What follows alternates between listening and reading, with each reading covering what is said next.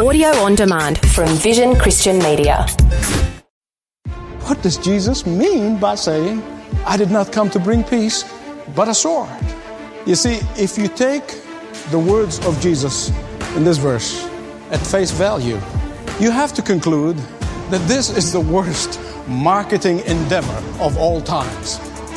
I mean, surely, he's not winning friends and influencing people by saying those words.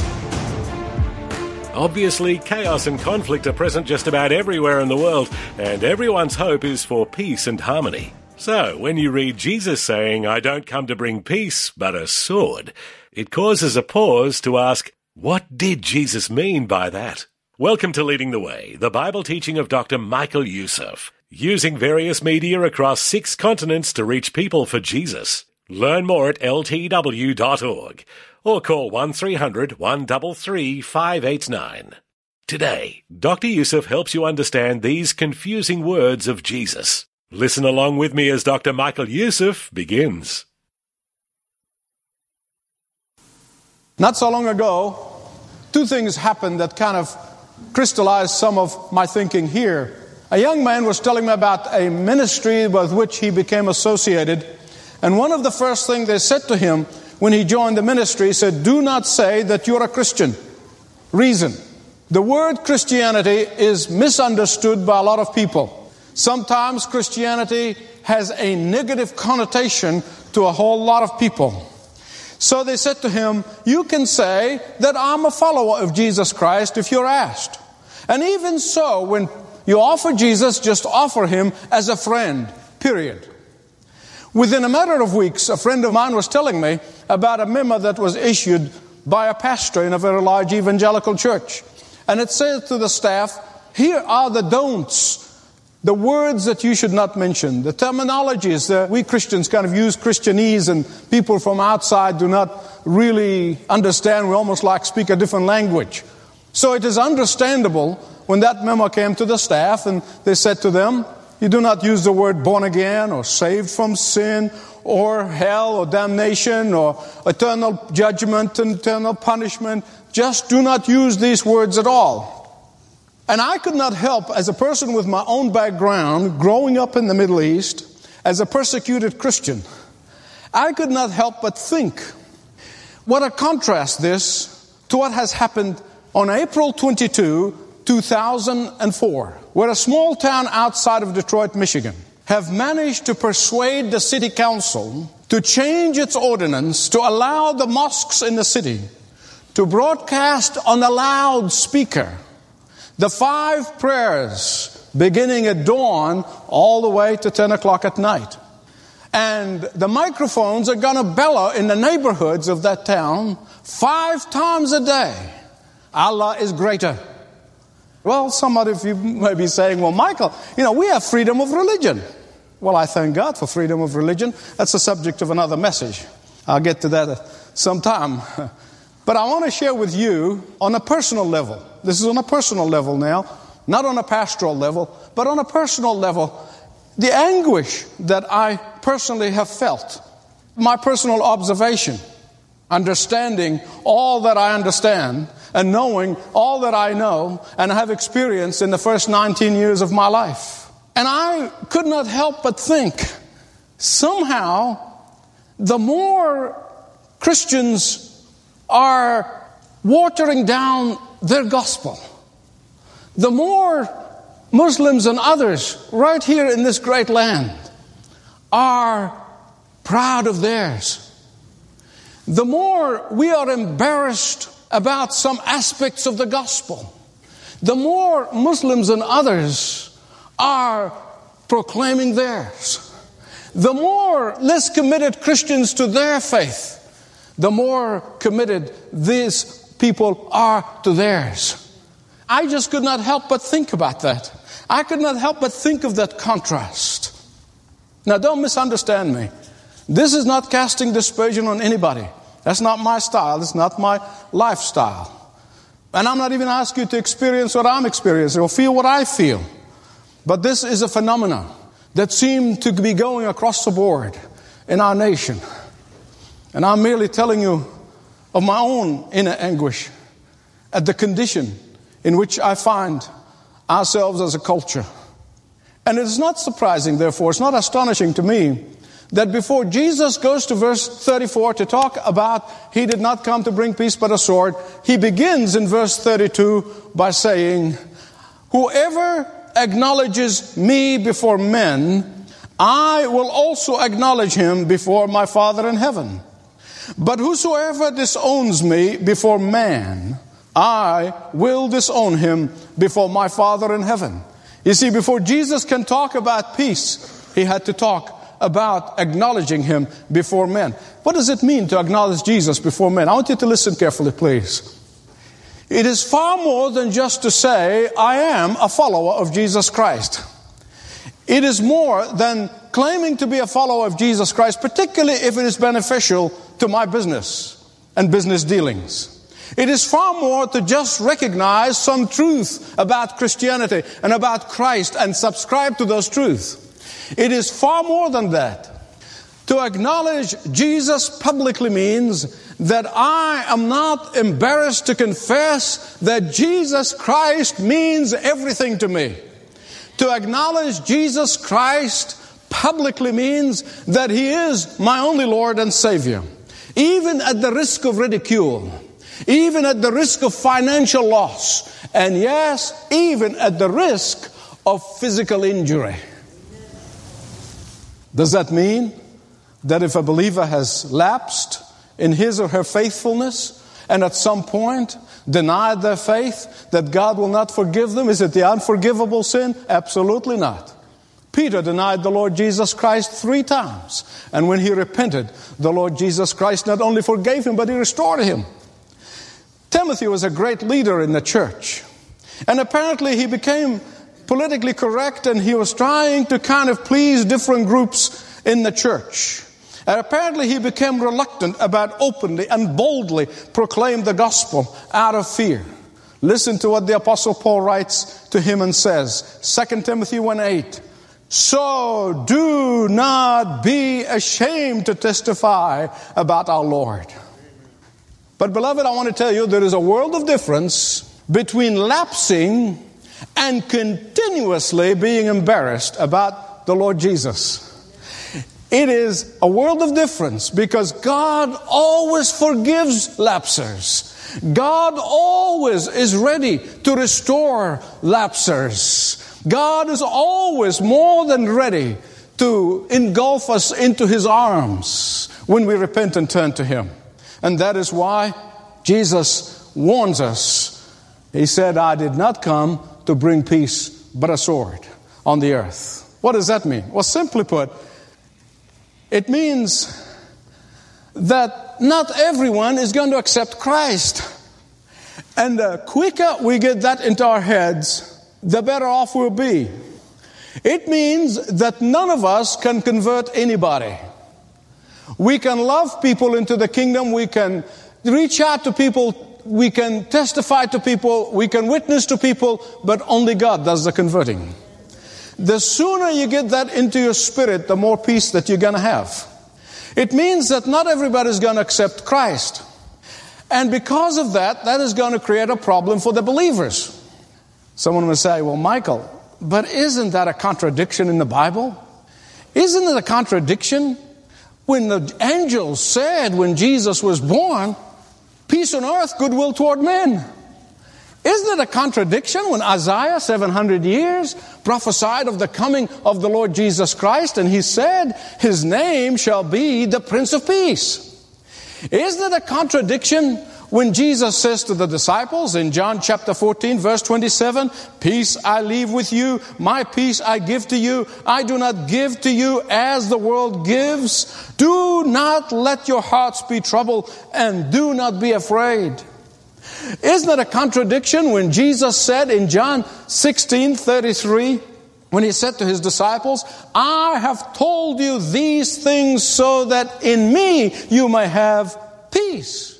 Don't we testify to our family members and our friends and our neighbors and our co-workers? Don't we testify that when they commit their life to Jesus Christ, they're going to receive an inner peace that cannot be explained in human terms? Thousands of you would testify to that fact.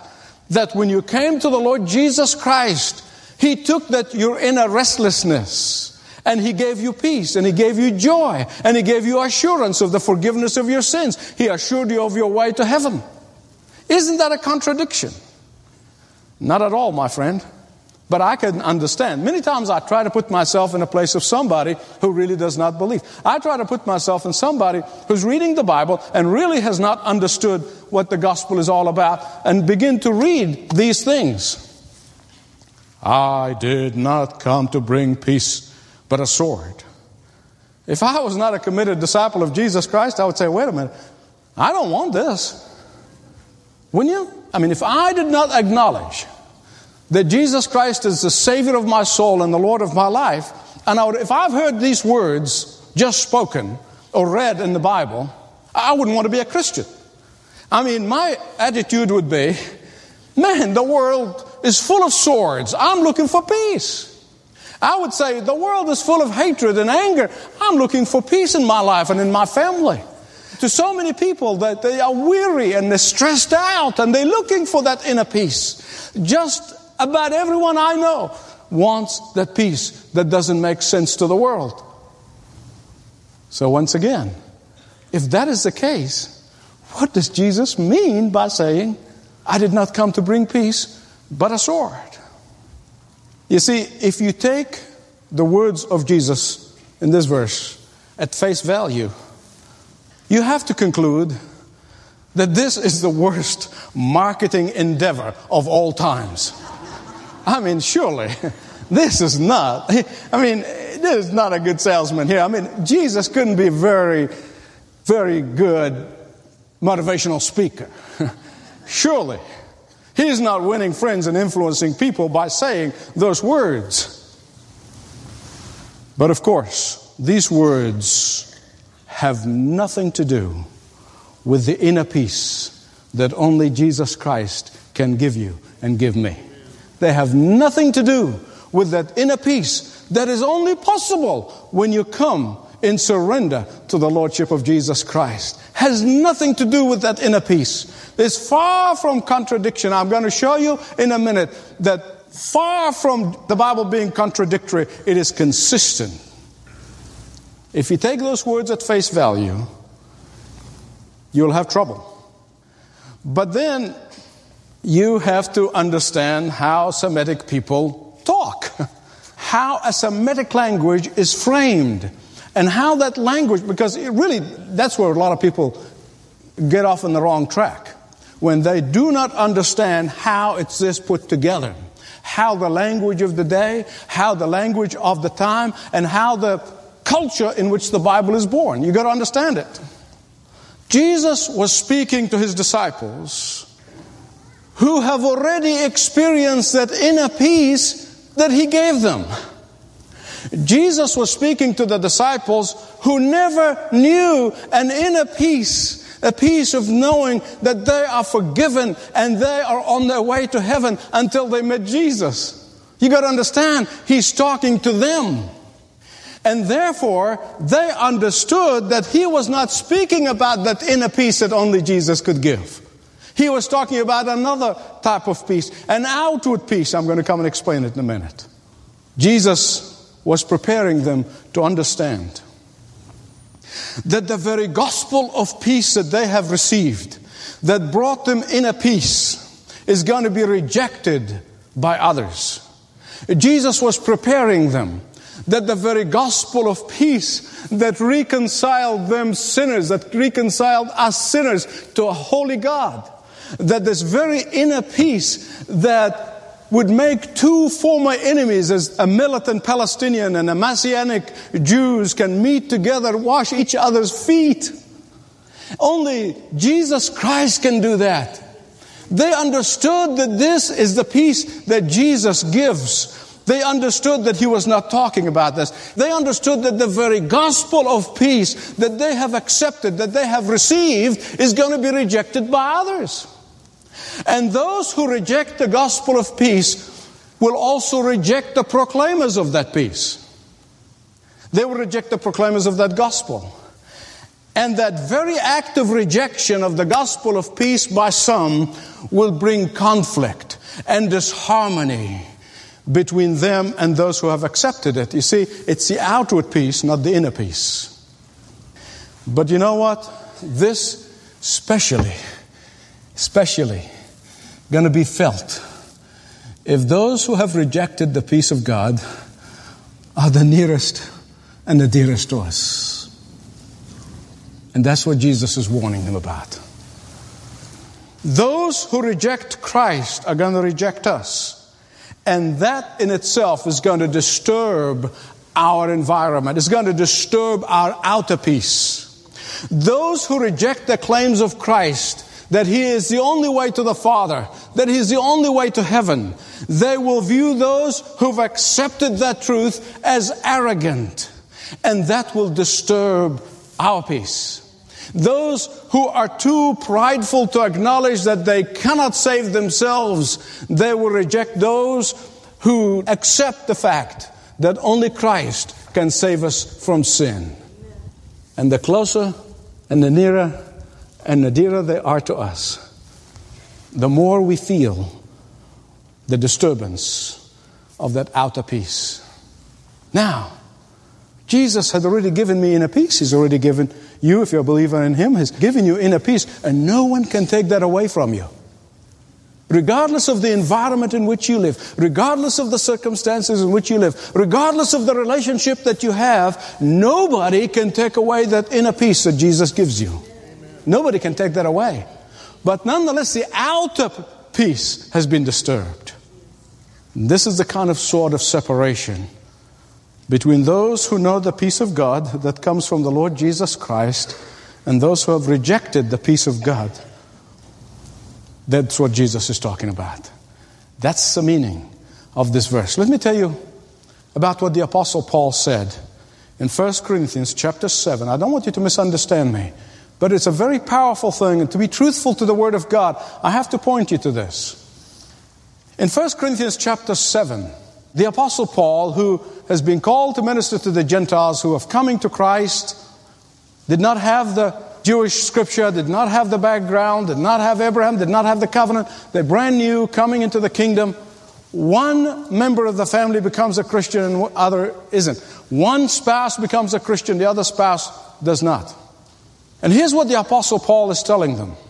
He said, if the unbelieving spouse, hear me right, if the unbelieving spouse is willing to live with the believing spouse, then rejoice and stay married. If the unbelieving spouse says, I can't live with that, I don't want this Jesus of yours, he said, don't hold on to him or her. Let him go. That's what the Apostle Paul said here. Do you know why? Verse 15 gives you the answer. Verse 15 of 1 Corinthians 7, for the sake of the peace of the believer. For the believer's peace. So when Jesus speaks of His coming not to bring peace, is the Semitic way, listen to me please, this is the Semitic way of saying, this is the Semitic way of expressing what's going to happen to us, what's going to be done to us by those who are going to reject the peace that Jesus gives. They will cause us temporary loss of our outward peace, not our inward peace. They will cause us a temporary loss of our outward joy, not inner joy. They will cause us a temporary loss of our outward serenity. And so what does this mean to us?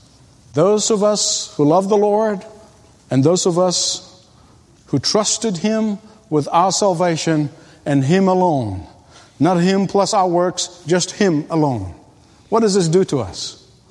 There are some people who think that should mean that believers should get into a huddle and ignore everybody else outside of the church.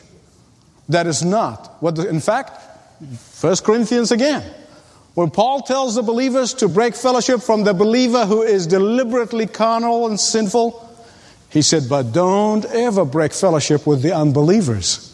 Why? Because we are the light. We what God is going to use to bring them to Himself. Does it mean just get into our huddle and forget those who are lost? Absolutely not. That would be one horrible mistake. Should we get in our cliques and forget about those who want to know, who are seeking, who are asking? Absolutely not. Because Jesus is a sword that divides. Because Jesus is a sword that cuts. It does not mean that we walk away from the unbelieving member of the family. It does not mean that we walk away from the unbelieving friend. It does not mean that we walk away from the unbelieving neighbor or co-worker. Not in a million years. We keep on loving. We keep on giving. We keep on ministering. We keep on serving. We keep on reaching out. You see, there are some people in the Church of Jesus Christ who want cheap discipleship that is without cost. And Jesus was telling them, that's fantasy land. You know, Jesus never went for the small print. He never went in for the small print. He's always spelled out the cost of discipleship right up front. And I'm going to tell you why. The rest of the story, as Paul Harvey would say, which is the rest of the passage of 1 Corinthians 7. Paul said, the reason if an unbelieving family member wants to stay, keep them, he said, because the unbelieving spouse is sanctified in the believing spouse. What does that mean? It means that when God reaches down and brings a family member to himself, it means that in the economy of God and in the economy of heaven, God has a plan for the whole family. And don't walk out on it. That if God has placed someone on your heart to pray for fervently and consistently, it's an indication that God has a plan for that person, and your prayer is part of God's plan for that person. So in humility, we love everyone, even those who hate us, those who criticize us, those who reject us. We keep on loving them, and we keep on reaching to them. The cost of the disturbance of our outward peace is nothing in comparison to the joy when you see them come to Christ. Nothing in comparison. Dr. Michael Youssef, revealing the truth and availability of the inner peace God the Father offers through His Son, Jesus.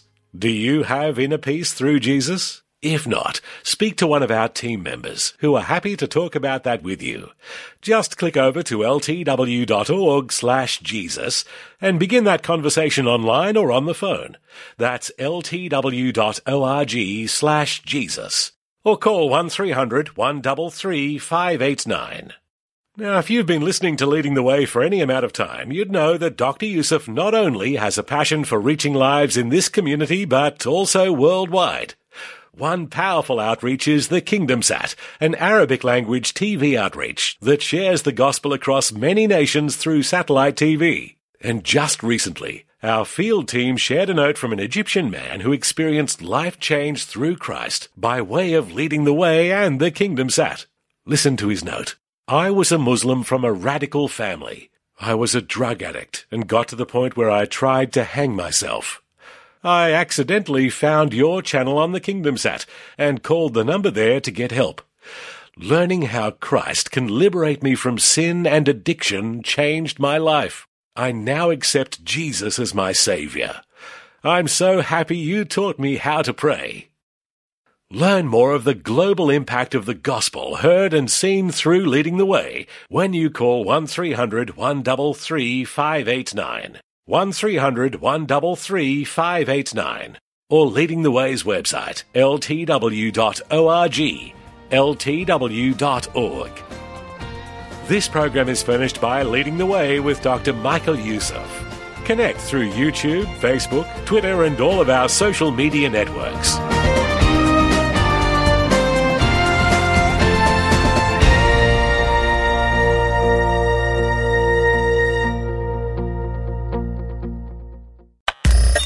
Thanks for taking time to listen to this audio on demand from Vision Christian Media. To find out more about us, go to vision.org.au.